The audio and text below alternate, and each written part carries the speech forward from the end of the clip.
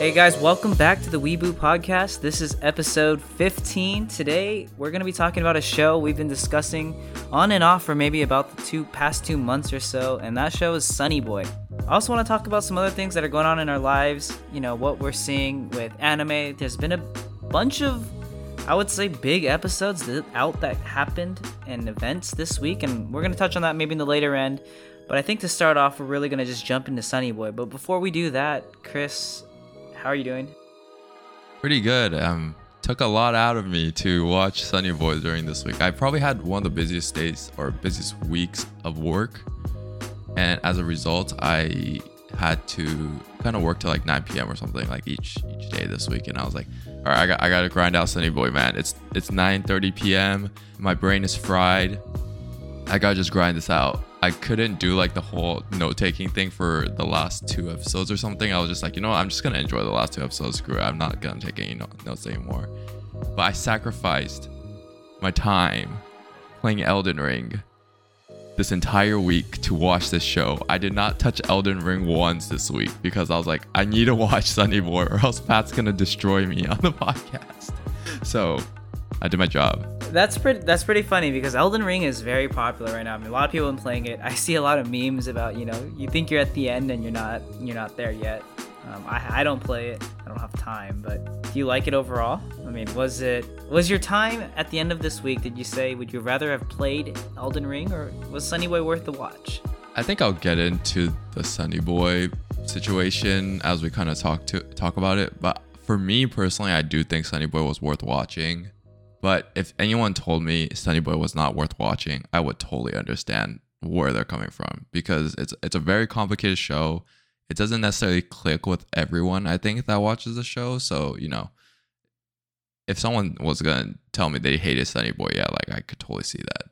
On the other hand, Elden Ring is like Breath of the Wild in a sense. So from that aspect, you might like Elden Ring if you play it because it's an open world game, super, super, super good open world game. It's not Pokemon Arceus open world status. It's like an actually really completed open world. And then the other thing about it is that it's really difficult. So like, how like Breath of the Wild used to have like a master mode?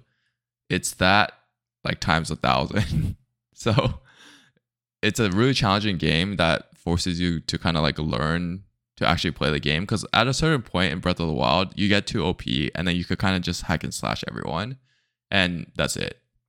But then with Elden Ring, there's always like a new boss or a new challenge that you really can't beat unless you do it like 30, 40, 50 times or something. Some people I think take like 100 times. Like I was talking to one of my friends, he was saying that it took him 8 hours in an entire day on like a Saturday to try to beat a boss, and they didn't even beat it, and they went to sleep and they were like, I spent 8 hours trying to beat this boss and I didn't get anywhere. So in that sense, I think you would get super tilted and then you might hate the game, but it makes it more interesting because it actually poses like a challenge rather than you just like farming things and then just killing everything in one shot, if that makes sense. No, I mean, I think that makes complete sense. I was actually having this conversation this week about it with a couple friends, and we were kind of talking about the difference in how some people like playing very skill-heavy games where it takes a lot of effort to learn the correct skills, learn the correct movesets to win and achieve, the level or beat the boss. Others like grinding. They like, just grinding out, putting the time in, the effort in, then they can see their characters get better with time, versus there are some games that doesn't matter how long you play, you just might not get that skill set that some maybe. I actually think there's a talent to it. I think people who play a lot of those very skill heavy games might naturally be better at. But everyone likes different types of games, and I think both have a very stable place. It's just interesting to see how Elden Ring is actually so popular considering it's so, I want to say, skill heavy. I mean, you can correct me if I'm wrong. I don't play it, but just from what I see, it just seems very difficult. I don't necessarily think like Elden Ring is the most skillful game, but the thing I think that's important in Elden Ring is every time you make a mistake or you lose, you have to learn something from it. So if you don't like trying to make like adjustments, it's almost like sports, right? You lose a game, you had to make an adjustment going into the next game, like especially if you're in like the playoffs and you're playing a 7 game series against the same team over and over again. You make these like small adjustments to hopefully get you the win the next time. So it's kind of similar to that, I think, conceptually. But I do think the existence of Lost Ark, I don't know if you've heard of Lost Ark, but it's a new MMO that came out, I think, back in January or February. I don't remember which one exactly, but it's a more hack and slash. Like you play with your friends, you grind it out, but there is no real challenge. There is a challenge because there's like an end game that comes with it, and it does get difficult towards the end. But until you get to the end game, it's more so like you're like farming stuff. And I think that caters more so for like the casual players who don't want to do the challenging stuff. But Elden Ring, on the on the other hand, is a very like well-made open world game. And if people like open world, plus if people like, I don't know, like I guess in open world, like you could do whatever you want. So like you can find things that you like within the game. So I think that might be why it's appealing. Not every game can be adapted to open world, in my opinion. Do you think you really like how this has kind of taken place with Elden Ring? I don't know if you feel the same way, but for me, like up until now, my still favorite like gameplay experience was Breath of the Wild when I played it back like 5 years ago or something. Like I was obsessed with Breath of the Wild, and how that game felt as an open world game was so refreshing slash like new. I think Elden Ring kind of sets like a new standard of that. Not in that it's significantly different than Breath of the Wild, but they just execute it really, really well. So I think if there's more games that are executed to the level of Elden Ring is, or what Breath of the Wild was 5 years ago, then I would love to see that. But I'm not like, I don't think, like you said, every single game should be like that, because like there's like JRPG, which is its own category, or like action RPGs or MMOs, etc., that should stay within that category because people just like the gameplay of it and it provides a more unique experience. Right, right. I mean, I'm still debating if I want to jump into it. I haven't really convinced myself if I should or not, but I mean, it seems like a good game regardless, so I'm glad you found something. I definitely think you would like Lost Ark more than you would like Elden Ring, because I do think you would get tilted from Elden Ring. If I had to guess, Lost Ark is more like hack and slash farming, and like you could play with friends since it's a MMO. Any game where when you die, you have to redo a lot tilts me. I just get tilted beyond belief. The thing is, though, with Elden Ring, you don't have to redo a lot because it just spawns you right in front of the boss again. And you just have to keep walking in and out. But the other thing is, there are some things like within the story that you have to get through. So like there's a set of bosses that you have to get through in order to get through the main story. But a lot of the other ones you could actually just like walk around or just completely ignore. Or if you can't beat it, you're just like, all right, on to the next one. Screw it. I'm not dealing with this crap. Right. So like I played Breath of the Wild to completion, and there was one event. I think you had to like do something on an island, but every time you died, you lost everything. You had to like restart. I don't remember if it was die or take damage. I don't know if you ever did this quest. I probably didn't. I didn't play to completion. I probably got to like 80% or something. I was so tilted for like half a day playing that Zelda quest, where it's like I forget if it was you can't take damage or you can't die, but you have no armor. You just basically land on the island by yourself, and you're supposed to like complete the challenge with basically you have to go find your weapons, find your shields and whatnot. And that was just so tilting. Yeah, I mean, that won't happen to you in Elden Ring. So like in that sense, I don't think you will get tilted. I think you might just get frustrated that you can't beat a boss for a long time. But at the same time, like it's a good challenge, I think. Maybe you haven't played a game that's like this challenging, because I don't think you play the Dark Souls either, because I haven't played the Dark Souls. And then, yeah, the only thing you lose when you lose to a boss is money, but then money is like way too easy to farm. Got it. Yeah, I haven't played anything very difficult as of late. Been kind of sticking to Genshin Impact and Pokemon. Hey, Genshin's still really popular. Yeah, take my money. Take my money. MiHoYo's just sucking up my credit card. But Okay. Yeah. Why don't we just jump into Sunny Boy then? We kind of went on a tangent there. Let me hear your thoughts. I know you just finished it. You binged it. You probably have a better grasp on the story than I do. Especially because I watched it in sections. I didn't really go back and rewatch certain episodes just to figure out what was going on. But I know you took some notes. You were more detailed into it. So yeah, what do you think? Yeah, I think Sunny Boy's kind of broken down into sections, almost similar to the way you watched it, but you probably don't watch it cleanly within those sections.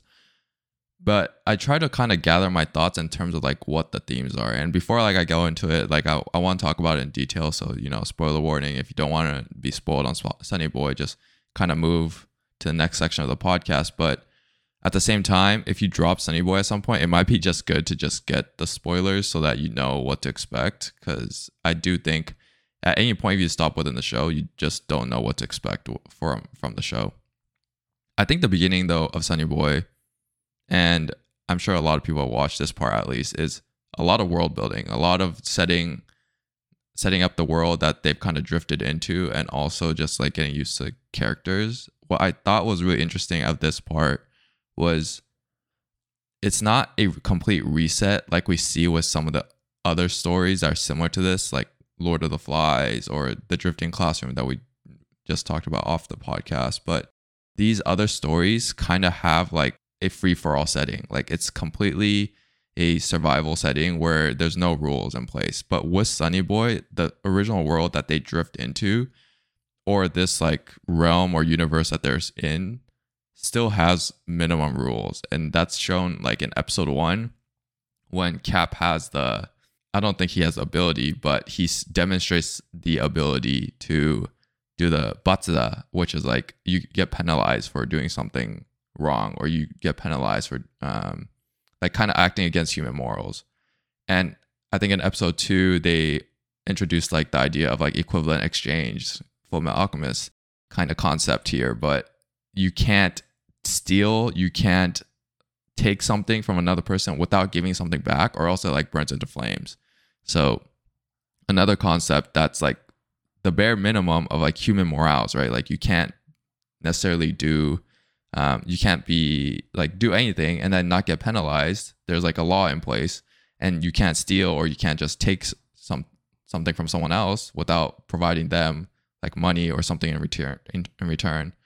And then another concept I think like in terms of like human morals that's like introduced like throughout the show is like the concept of death, which is really weird in Sunny Boy, because you basically have like a forever life to live. There's been situations where people try to commit suicide, but they weren't able to do so because the world didn't allow them to. I thought like that the first section of Sunny Boy is like all this like setup of like kind of establishing the minimum morals or rules that Sunny Boy has to offer. So I'll stop there for the first part. I mean, I like how you touched on these human morals, and I do agree that Sunny Boy, to some extent, really does focus a lot on, you can apply it to, I guess, a lot of items that are going on in the world today, a lot of topics, a lot of themes, political tension and laws, right? No one is really above the law, or that's how we would ideally like to live in a utopia. Obviously, we know in the real world, things aren't always like that. And that's kind of the corruption that we see in the real world. And maybe Sunny Boy does have some importance in that. That's what it's trying to relay to viewers. And in that sense, it's very deep if you're going to take it that far, which I think is a very, valid way to look at Sunny Boy. Especially in the beginning sense, is in a new world, who's going to establish the rules? And I know we talk about Lord of the Flies a lot. It's very similar to that initial start, right? Where you're on an island and someone has to set some type of rule, because without rules there's chaos, and with chaos there's no law and order, and that's an interesting part about Sunny Boy, and that's what I really liked. Strictly speaking, from the beginning, the first few episodes of Sunny Boy, I think maybe on this podcast a while back, I even said that I loved the first few episodes of Sunny Boy. I thought it was awesome. I loved how they started the show. I really liked that change, kind of drifting into that new world and really having no idea what was going on in those first couple episodes. And I thought that beginning was brilliant. from an animation standpoint, from a story standpoint. And I like what you touched on there. Is I agree with 100% that Sunny Boy is very deep in some of those takeaways that you can get in those first couple episodes. Of course, when you're watching it, it's not something that really comes to your mind. I don't think you watch it and say, "Oh yeah, that's what's going on in the world today." Like, I love how they're talking about rules and laws because you don't see that at first, right? I mean, maybe you do, but I definitely don't have the brain power to watch anime, read the subtitles, and also understand what's going on in the world. It's hard to see initially, but kind of doing the comparison with the Lord of the Flies, what's different, I think, between the two is in the Lord of the Flies, the kids that are kind of transported to an island, or not transported, but that are stranded on the island, set rules by themselves, right? But in Sunny Boy, the difference is that there's a higher being that they have kind of identified and can hear some of the voices from them. And those are the people that are setting the rules for them. It's really similar to like religion in a sense. And I don't want to get into like the whole religion story, but then there's a higher being that has set the bare minimum of morals and rules for these humans to live in within this world.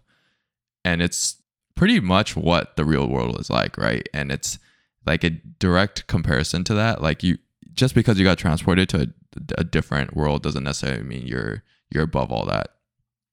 But I also thought, kind of going to like the next set of themes, what I thought was interesting with Sunny Boy was they kind of maintained some modern normalcy in the sense, because for whatever reason, when they drift to this other world, their phones still work. So that kind of keeps the idea of like social media or messaging channels or like technology within the realm of the story. There's also like other concepts that are within like the real world that they introduced throughout the beginning, like 6 episodes or so, which is like something as simple as having baseball or sports, right? Like there's a sense of something that's kind of translated or something that's been built upon, and then they're still playing the game and they can like kind of relate to it. They also kind of touch on the concept of like hikikomori, which is like you're kind of like shed in and then you want to like stay in your house basically the entire time. So then like I think it was like episode 3 or 4, I don't remember which one it was exactly, but some of these students kind of like enter like they basically freeze and then turn black because they're in this like room by themselves, like doing whatever they want to do. And that's almost like they're like taking themselves out of the society. So are like paused in the real world, right? Like they're paused in the drifted world, but within their own world, they're within this room, working out, playing games, etc. Because that's how they would choose to live. But with the outside world, they're paused. And I think that like the last thing, which is very similar, is in the world of Sunny Boy, you're straight up defined by your powers. Like people look up to you if you have a strong power. If you have a weak power, they kind of just trash on you, right? They insult you and make fun of you. That's exactly how the real world is, right? You're essentially defined by our successes right now. So if you go out and make a company, people will look up to you. If you go out and do nothing with your life, people will trash on you. Like it's a sad part of how we live, but it's very much existent. And what comes from that is like looking for leadership, looking for a leader. And that's exactly how it goes in some of these like survival stories as well, where people need to find someone to look up to in order to find direction in their life. And I feel like these two, a combination of these two things in the first like 6-7 episodes or so sets up the world for Sunny Boy. Like 1, you have a bare minimum of rules that you need to live by. And then 2, there actually isn't that much different from the original world that you came from. So when you say different from the world that they came from, in that sense, do you mean, the basic way people interact with each other hasn't changed? Yeah. So in the Lord of the Flies, right, you have nothing. Like you're basically stripped bare bones on this island to survive. Like you do not have a phone. You do not have these resources. You do not have Amazon that delivers you copies of certain things. But Sunny Boy sets these normal kind of things that you live with and provides it to you so that you could essentially live, right? But what comes with that is like the problems that we're faced with in the current world now. Using phones, like you're always digested or like you're always digesting new information from phones. You're kind of strapped to it. Your attention span isn't elsewhere. You're looking to fit into the group. You're trying to communicate with others like through group chats. If you don't have a phone, I think like Nagara doesn't have a phone at the beginning. Like you kind of viewed as like, what the hell? Why don't you have a phone? Like you need to communicate with us through this like line group channel or whatever. That's still normal, right? But like in the Lord of the Flies, for example, that's not normal. It's you don't have these resources. You're actually just trying to survive. It's almost like a battle royale where at the end of the day, like you do whatever it takes in order to survive. But in Sunny Boy, it's not necessarily, they don't want it to be a battle royale, right? It's not a survival game. It's how do people and humans interact if they're faced with a different situation or if they're in a situation that they're like uncomfortable with. So I think what the writer and like the director and the producers were trying to do essentially was they didn't want it to be viewed as a survival game. So they kept certain things in order to make it more of like a social interaction or like a social experiment to see how humans change in different like situations. So that's what I thought what the world building was doing at the beginning of the story. Right, and I think they do a good job at distinguishing that very early on. This isn't a survival anime. This isn't about, survival of the fittest. It's about human interactions in a new world and how you go about establishing, the laws of that world. And that I think is very clear cut. I don't think there are too many questions when people watch this. They're not going to probably disagree with that. Maybe they will. Maybe I don't know what I'm talking about. But I think the middle of the show, right? Once we start getting past the first 3-4 episodes, I feel like that's for me is where things get confusing. And that's where I think people have differing opinions on whether or not Sunny Boy is a good anime, a great anime, or just a confusing anime.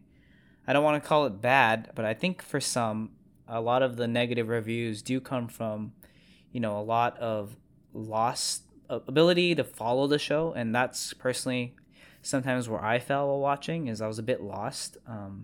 I didn't really understand the ape story. I mean, I kind of got it, but I also kind of didn't. Maybe I can pull some learnings, but I just feel like I'm reaching there with that ape in the baseball story. I don't know how you felt about some of those, kind of off side stories, or if they helped tie the show together, helped add to that mysterious part of the show. But for me, I felt some sense of, being a little lost at times. I think the middle part of the show is really complex, and I went into it without trying to tie everything together. In that, if I try to tie every single episode together into like, let me just like try to map it in my head in terms of where are they, what world do they transport to, who are these new characters, why have they been here for so long when Nagara's only been here for X amount of days, etc. Like when you get stuck in that, I think you kind of get in this like endless cycle of confusion in Sunny Boy, especially in the middle.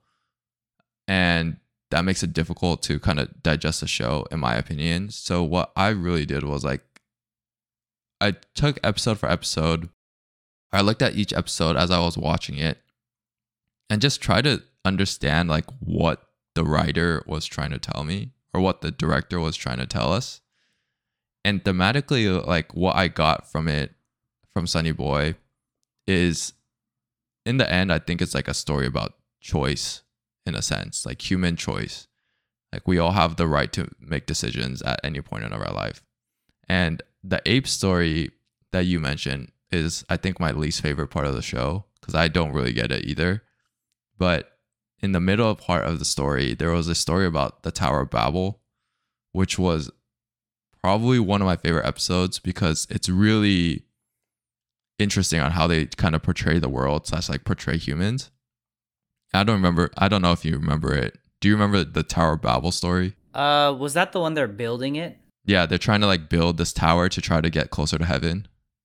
Correct. Yep. Right. But then in that story, what's interesting is like the person that kind of controls the world in a sense that this like Tower of Babel exists in has flipped the world upside down. So by essentially like walking down, they're like kind of getting closer to like building it instead of like going up, which is like pretty funny. But in the original Tower of Babel story, what happens is these people are coming together in order to like build a tower to get closer to heaven. But then God in the middle of it says, stop it. Like, I'm gonna like you guys shouldn't be doing that essentially. So then the people, he creates different languages. People start to communicate in different languages and they can no longer communicate and they can't understand each other.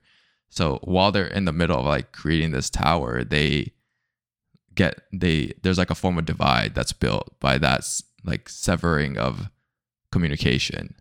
But in this story, instead of dividing the people, what's happening is they have one set goal of creating this tower, and they kind of come together to build this tower because they over kind of like look the whole situation where they know they're being lied to in terms of like this tower and where it's going, what the purpose of it is.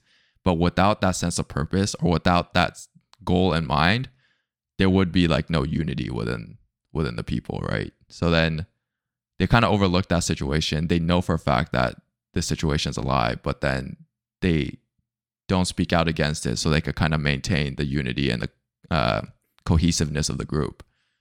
So it's completely flipped from the original Tower of Babel story where there's like a complete divide amongst the people.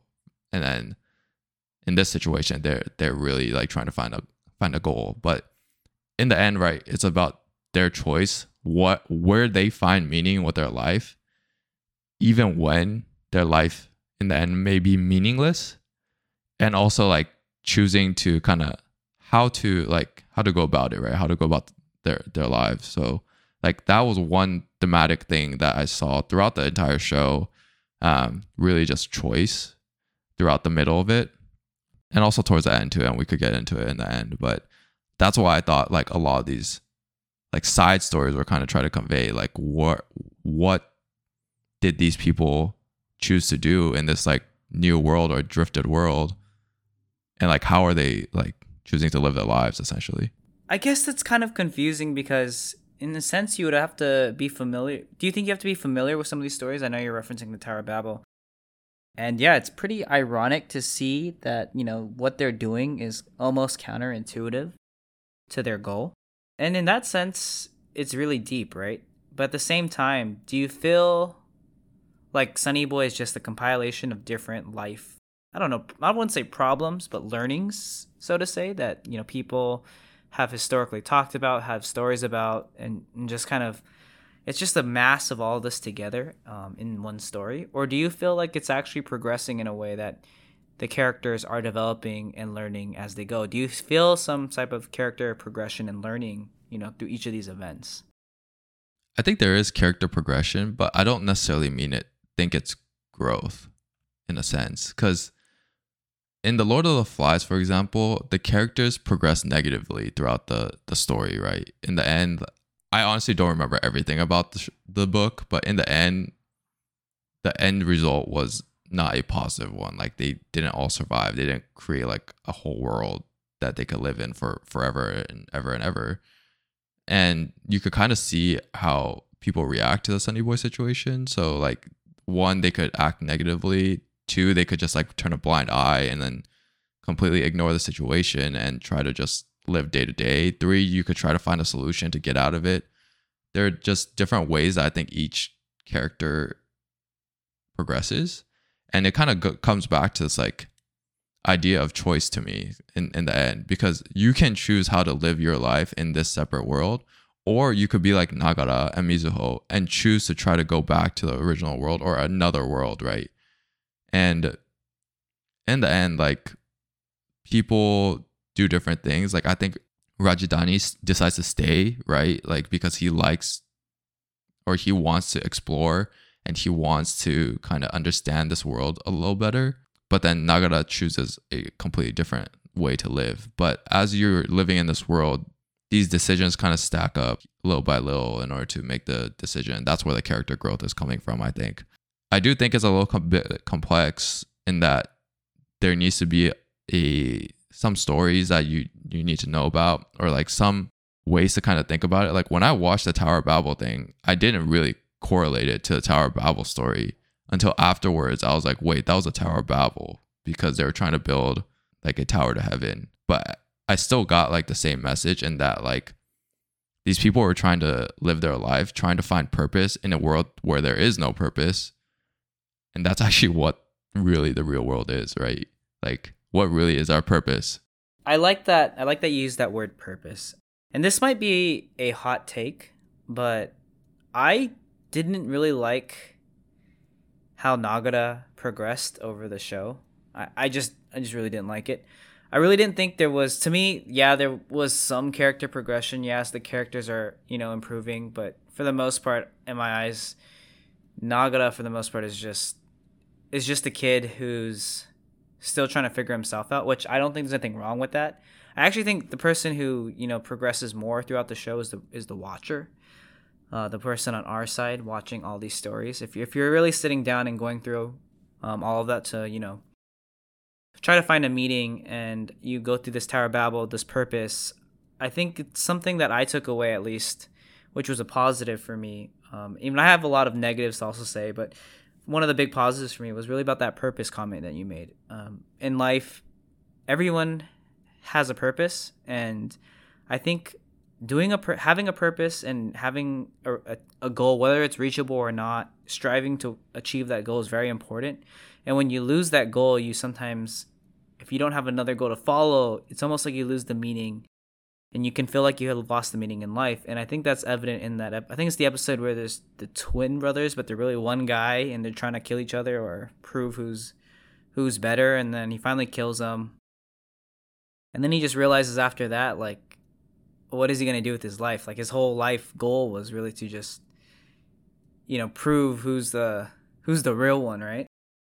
And I thought that was a very interesting episode for me. And just seeing that how someone can be so aggressive and passionate towards a goal, but suddenly they achieve that goal, and he didn't necessarily achieve it himself. He had the help of others. Someone else basically just gave him the cheat code to achieve that goal, and then he just felt kind of lost. And for me, that was that spoke to me very, very strongly. I mean, I could totally relate to that feeling. And yeah, it's not deep in like trying to, hurt someone, but the way the story played it out, I could see what they were trying to show there. And maybe they weren't trying to show that. Maybe this is just what I'm taking away from it. And like we've said before, Sonny Boy, everyone's going to have their own opinion. Everyone's going to have their own take. So I don't think anything we say or someone else listening might think is right or wrong. It's just really, what experience did you personally have, and how do you take that experience and put that into a rating? Because I personally can't. I can say Sonny Boy was an experience, but I can't really give it a rating. I still don't know to this day what I would rate the show, because I'm just so confused overall about the show. But I think you make a good point here, because I think the main takeaway of Sonny Boy is your personal growth, not the characters. This isn't no Demon Slayer where we're watching Tanjiro's story unfolds. I don't grow by watching Demon Slayer. I just watch someone else grow, right? But Sonny Boy gives you like a new experience where you're actually reflecting on your life as you watch these. And going to that twin or split personality episode, exactly, like the guy, I forgot which one it was, So or Seiji, which is really funny because their name is Soseiji, which is sausage in Japanese, which is, I think, a simple play on words, but creative, is interesting because one, like, there's like a contrast there already, right? Like how they lived was their meaning in life was to kind of fight against each other, and then once they lost their purpose, they had no reason to live. In the Tower of Babel situation, they don't have a purpose really, but they choose to live, right? They just choose to live on a day-to-day basis, but without like a meaningful purpose. So let me ask you, in life, would you say it's better to aimlessly have a purpose just aimlessly have a purpose rather than no purpose? Does that make sense? I don't know if I phrased that right. Wander aimlessly with a purpose versus no purpose? I'm still not sure how to phrase this, but yeah, I mean, I get what you're trying to get at. I think it's interesting because dude, I might be like completely jaded, and if you're like a listener who's just starting college or something, I'm sorry for like ripping your hopes and dreams. But to me, I actually don't really know what the purpose of life is, because we go to work every single day. We do the same thing repeatedly. Like, what are we really working for? To live every single day? You get money every single day in order to live your life, or live one day more. If you don't have money, or you don't do these like bare minimums, then you'll starve to death and you would die, right? That's just straight up what it is. It, to me, because I'm so jaded, it's just an endless cycle of trying to live. And I mean, I've struggled with the idea of like trying to find purpose in every single thing I've done. Like, I've tried to be like, oh yeah, like what I do for work has a meaning and has some level of purpose, but what really is it? Like, in the end, what I come back to is this like endless cycle of trying to get by each day. Yeah, and I don't want to cut you off. I mean, I understand what you're saying, and yeah, this got dark and deep really quick. Or I don't know about dark, it got deep really quick.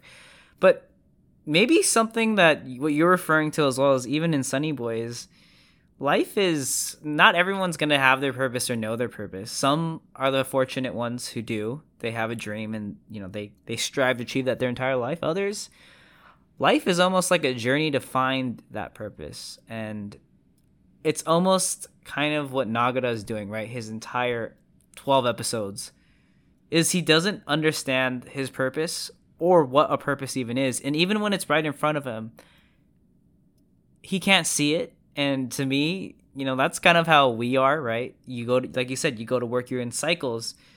And for some, when you're doing what you feel like you were destined to do, you're happy with that. Others, you feel like you need to break that cycle, and that's that leap of faith that almost occurs at the end of Sunny Boy. And maybe in that sense, that's the positive and the bright spot of Sunny Boy, is that, you know, for those listening who aren't as jaded as Chris over here, there's going to come a time, and there's going to come a time in everyone, that you're going to think that same thought, like, what am I doing and why am I doing this? And you might not have that answer, but hopefully one day you do, right? And that's what we all, I think, hope for and dream for, because I think when you have that goal, it changes your perception on life.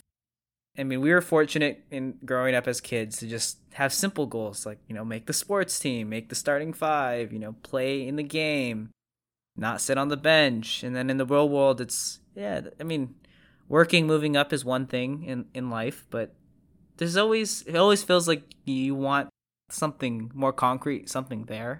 And that's the interesting, I guess, take I have on Sunny Boy, is that it's just not, it's like, yeah, it's good to wander aimlessly. It's better than having no purpose, but at the end of the day, both are bad. You really just need to find your purpose, and no one else is going to help you find that. And I think for me, going back to Sunny Boy, is when Rajadani kind of says, you guys go on, like that's not for me anymore. And he says something about like he's been living for like 2,000 years or something. Time has basically flown differently. And honestly, don't you feel like in life, that's just how sometimes life goes? Sometimes when you're finding your passion, life goes by fast. And when you don't, life feels really slow. Sometimes your day-to-days just feel way too long. And that isn't a concrete time, right? We all see time the same way. We have a 24-hour day. We have a 365 days a year. But time, in that sense, is concrete. But to you yourself, time could change very rapidly. It could feel like days before the actual day actually ends. Or it could be a blink of an eye. And it's not really you're getting older or younger faster than anyone else. It's just that for whatever you're doing, time is moving at a different pace. And finding that right pace is what I think people unknowingly try to strive for, is like finding your pace in life. I don't know. I'm not a therapist. I'm going a little deep. Maybe Sunny Boy did reach me in places I wasn't aware of, because, you know, coming into this podcast, I was like, what am I going to talk about today? I was like, I really don't understand Sunny Boy. But now that I'm kind of going spitballing here, I'm kind of like, maybe some things did stick with me. Yeah, because I mean, in the end, and maybe like, I don't want to keep giving examples from Sunny Boy anymore, because I could just get in an endless loop of essentially trying to find examples and finding meaning from it. But in the end, it comes down to what you said, right? Like, your takeaway, what Sunny Boy is like your own experience. Like you have different takeaways from the other person that watches it. So whatever your takeaway is, that is the definition of Sunny Boy to you, and that's what it is. And I think that's what makes the show really unique in the end. Yep, I agree with you there. And I know we've given a lot of references in Sunny Boy and maybe to our personal selves. Overall, I mean, I don't know if you wanted to touch anything on the ending, or I was thinking at since this is one of our first reviews after defining our scale system, we probably should give a rating on our 1 to 5 scale system, right? Yeah. I mean, okay, so like I guess if we go to the different categories, all right, let's just go through them quickly here. What's your take on animation? We're giving like 4 points, right, to animation? Like how much would you give? I give it a 4. Okay, so give it a 4. you get a 4 out of 4? 4 out of 5. Oh, you want to give points. Okay, so yeah, we said 4 points. I'd give it 3 points then. 3 points out of 4. Okay. And then that makes sense. How about like characters? The characters are a miss for me. Like I said, I don't really think it's about the characters. I think it's more about how I felt. I think you could remove some characters, you could put more characters in, and it's not going to really add or take away from the show. And for that reason, what did we say characters were? 4 again? Yeah, I think 4 again. I'd give it a 2. Okay, so like 2 and 3. Okay. And then how about music? Music slash score. Music was pretty good. I actually kind of liked Sunny Boy's music. I'd give it a 4. I think with the music, without the music, Sunny Boy wouldn't be what it was. It's really interesting because music is actually like pretty non-existent, but I actually think that's what makes it good because it almost creates like this like bare bones, like you live on an island kind of feeling. So that I totally agree that the music is really good. And then I guess like the big one is the plot here, right? Like everything is kind of riding on the plot. I think we gave 8 points to plot. So no, that would be 12 already, right? That would be like I forgot our score. You know what? What was it? Yeah, it's like I'd give plot. I forget what we gave plot. 6 points. Yeah, I think 6 points. I think out it of was 6. I'd give it a 4. I give it 4 out of 6. All right. I think animation characters are both 4. Plot is a 6. I think music was a 2. I think. So you give 2 out of 2 for music, right? Yeah, 2 out of 2. And then I think the last area was like personal enjoyment. And that was a 4. I think that gives us like 20, right? Yeah. Personal enjoyment would be a 1 while watching it. While watching it. I mean, I don't know how to explain it. I did not enjoy watching it. All right, tallying it up. I enjoyed talking about, and that's my person. I enjoy talking about it. I enjoy the story, but I don't say I enjoyed watching it. Yeah. All right, so tallying it up, you gave it a 3 for characters. Or sorry, 3 for animation, plus 4 for characters. 4 out of 4, right? No, the characters were 2 out of 4. Oh, 2 out of 4. So that's 5. And then out of 6 points for plot, you gave 4, right? 4 for plot. Okay, so 5 plus 4 equals 9. And then with music, you got 11. And then for personal enjoyment, a 1. So you got 12 out of 20, which is... So, I mean, like, I guess, like, on your scale, it will be a 2 out of 5 in the end. 3 out of 5, right? Well, a C will be a 3 out of 5. If we're going by this point system now, that's 3 out of 5. That's right. 12 out of 20. Oh, I see. Like the dead middle. All right. Yeah, you're right. All right, 3 out of 5 in the end, which is like average. So it's an average show. I think I don't want to give like my whole breakdown of it, but I like basically did the math. In the end, like it's a 4 out of 5 for me. I do think it was really good, and I do think, like, looking back at it now, like it should have been something that was considered for anime of the year. But I don't think it was anime of the year, just because I don't think it's easy for people to digest. Like, I do think there has to be some level of weight that needs to be put in for a show that's like easy for an audience, right? And like my experience from it was great, but I don't see it being great for everyone. That's what it kind of came down to. It's not a 5 out of 5 just because of that reason, but for me, I do think it's like a above average show. Yeah, I think it's above average. I still don't know if I really like it, but hey, that's my problem, not yours, and no one listening. needs to agree with me. And I did watch it in segments, so I do think that took away from maybe the experience I had. I think I watched the first 6 or 7 episodes. I took like a break, and then I finished the rest in I think 2 or 3 days. And because I took that break, I think I forgot what had happened. But anyways, I guess that wraps it up for Sonny Boy. At least that's my take on it. For those who haven't watched it, it's very difficult to watch, in my opinion. Not for everyone, like we've kind of discussed before. But if you're looking for something interesting, mysterious, you want to dig deep into an anime, it's a pretty short in terms of being only 12 episodes. And I think some people might really enjoy it. Others might hate it. It really just depends on your personal taste. Yeah. Yeah, definitely. So yeah, I hope no one disagreed too much with us on that Sunny Boy take. Again, I don't think there's right or wrong takes on this. I think everyone is free to their own opinion. There's definitely not going to be agreements, and just seeing the range of reviews and comments on Reddit, my anime list, there's a lot of different takes and personal opinions. So everyone teach their own, and if you decide to watch it, let us know what you think. If you hate it, let us know what you think, and if you like it, tell us what we're missing and maybe why. I'm actually really curious to hear other people's thoughts. Yeah, it'll be cool to see everyone's thoughts in like the comments section. So feel free to comment. Okay, well, maybe in the last 10 minutes or so, why don't we jump to something easy to follow, easy for me to follow. I don't know about everyone else, but pretty big week in terms of the anime community and the scene. We had the final episode of 86 come out. We had Jujutsu Kaisen Zero's release, JJK Zero. And I think Vanitas, Ranking of Kings, both hit their climax. It's pretty interesting. A lot of good anime. And then in my personal side, I also went to the Attack on Titan Museum exhibit in Singapore. So that was really interesting. Maybe you want to give us a rundown on the 86 Ranking of Kings and the Vanita stuff, because I haven't watched any of it. Yeah, so man, it was a crazy day. Seeing the ending to 86, I am just mind blown. I totally forgot about the break that they took. I was actually angered for a while. You know, how could they take this break? Like, it's gonna ruin the show. But after watching the last episode, I watched it twice actually, and there's very few anime where I will watch the episode twice right after the episode finishes. But I just literally rewinded it and rewatched it again.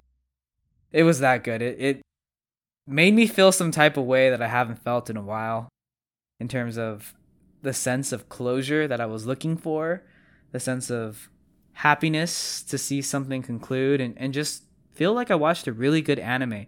And last time in our ratings, you asked me about the score, and I said, oh, the score wasn't too good. I am completely wrong. I was in the wrong. I should be shamed for that review, because the score is what made that last episode amazing. It was it was amazing. I don't know. There's no other words I have to describe the last episode of 86 except wow. Like, just WOW. Wow. Like, it hits hard. And if you haven't caught up with 86, now that it's complete, I'd highly recommend doing so. Again, it doesn't really follow the light novel completely, but 86 season 2, core 2, whatever you want to call it, is amazing. And honestly, I don't even know if it can be up for anime of the year anymore, but if there is episode of the year, that might be my episode of the year right now. Yeah, I don't think it will be up for anime of the year anymore, but in the end, like, I'll go watch 86, and I just wanted to finish because it was just kind of dragging out in season 2 at some point. But I mean, it's good to hear that they did well, especially after making fans wait for like 3 months. If they flopped it, it would have been really bad. So looking forward to kind of seeing how it rounds out. Yeah, and once you watch it, we can have a review on 86. I don't want to give any spoilers now. So, More homework on you do. Yeah, I'll give you that homework. If you have a busy week, we don't got to talk about it next week. We can always talk about it. I can rewatch it. And, it's kind of interesting. There's a lot of things I do want to talk about, but actually, I'm just not going to spoil anything for right now. You can tell how happy I am just talking about it. But it is an anime I liked, that I wanted for anime of the year, and I have some bias here, and I'm just happy to see it complete. But jumping over, Vanitas, I don't know if I ever mentioned this to you, but I tried downloading a few episodes on the plane ride. I accidentally downloaded them in dubbed, and my experience was so sad I couldn't watch it. and I just thought the show was terrible. Going back to subbed, I realized the subbed is really what makes this show so great. It really is a lot of the voice acting and the emotions that are portrayed in the voice acting in Vanitas. But the storyline itself is at a climax right now. It's really good. The artwork is superb, and they're really going into the backstory a lot of Vanitas himself, as well as why he is the way he is, and just I love seeing backstories. And when you get into the climax and you get into those backstories, I always find it very interesting, and that's why right now I think Vanitas is at a peak in the show. You're really learning about a lot of the questions you had in the first half, and if they tie this up well, I think Vanitas' score has a really high chance to increase. And now on the other side, Ranking of Kings. Ranking of Kings is actually wrapping up the climax, and I love Ranking of Kings. It was a great episode. Great story overall, like we've talked about. It's also a brilliant show in terms of the artwork, the story, the plot. How it's kind of wrapping up, I'm not too sure. I'm happy with the last episode or so.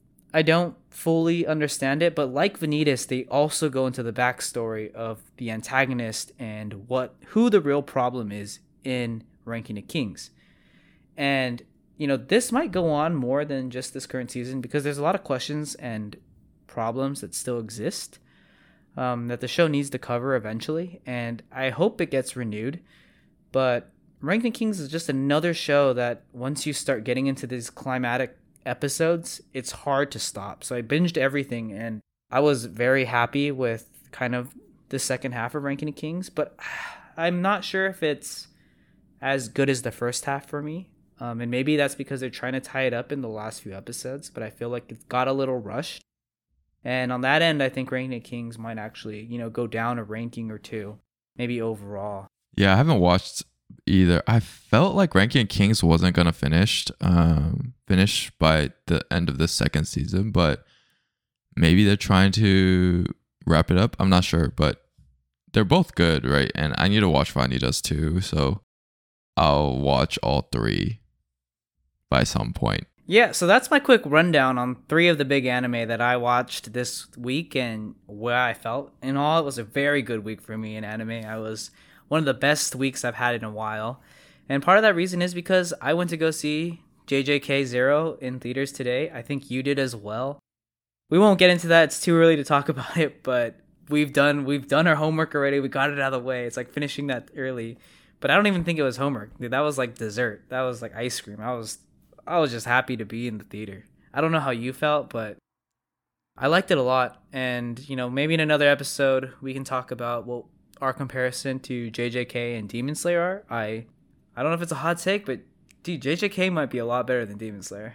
I don't think we need to talk about JJK Zero because I don't want to spoil it to people that haven't watched it. But from a high level perspective, I think JJK Zero, the movie, is significantly better than Demon Slayer Mugen Deshahen. Like significantly. I don't even think it's even close. Which is kind of funny because I kind of shit on JJK for a long time now. But JJK Zero and reading the manga, for me, man, it kind of like pains me to say this, but I think it's significantly better than Demon Slayer. The time has come for a new king. The time has come. Yeah.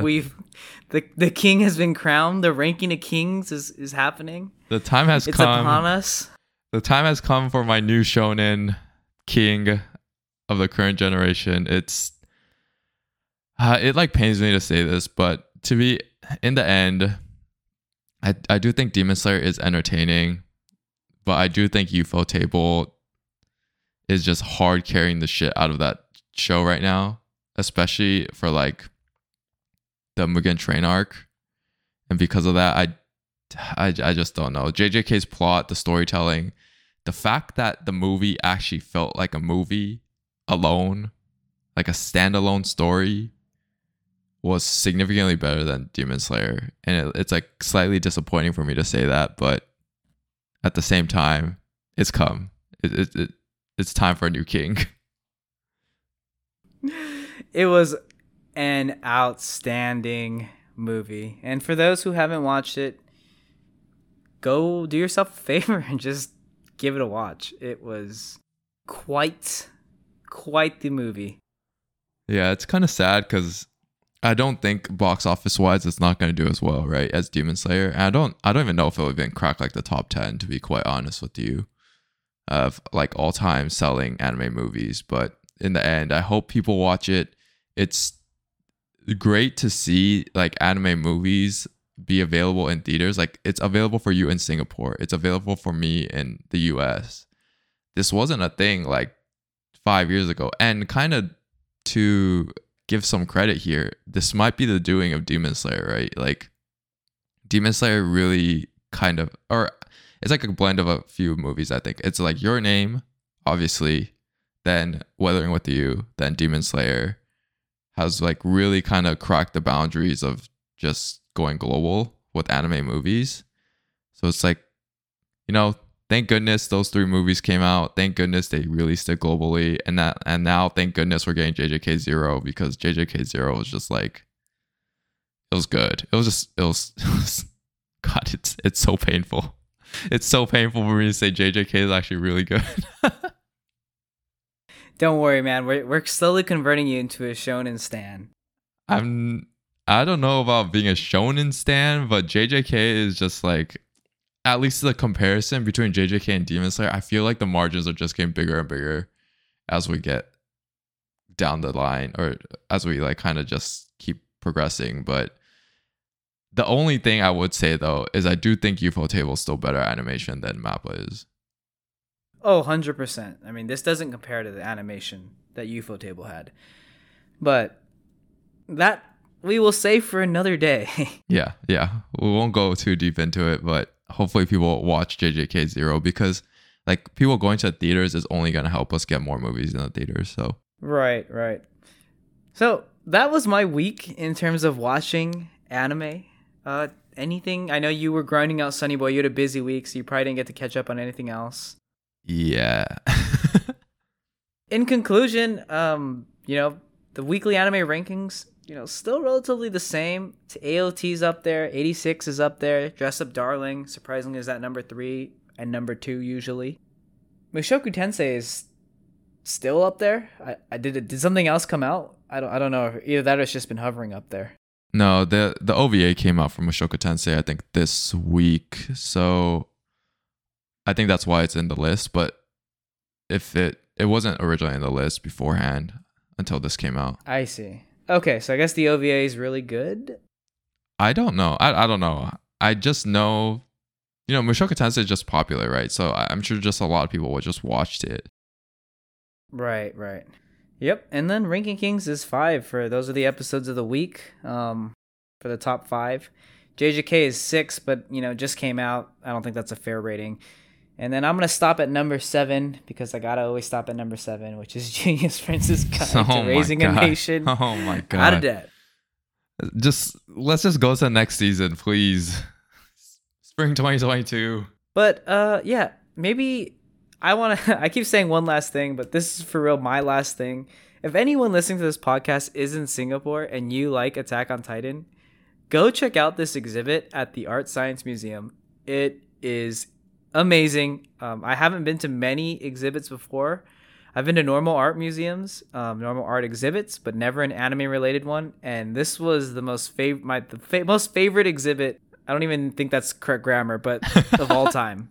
Like, hands down. It was awesome. I always shit on AOT, but this gave me a lot of appreciation for AOT, and I think thank God I appreciate it a lot more after, going to this exhibit and seeing a lot of the detail that went into this show. And I think it's because I just watched the anime that a lot was lost, but seeing the raw manga chapters, the raw artwork that went into it, and there's a lot of quotes in this exhibit to describe what the author and the writer were thinking when they drew and wrote every single scene, and seeing it in that form makes me appreciate it a lot more. And honestly, I think that's just probably true for any anime. If you can understand what the writer or the animation studio is thinking about, it brings extra value.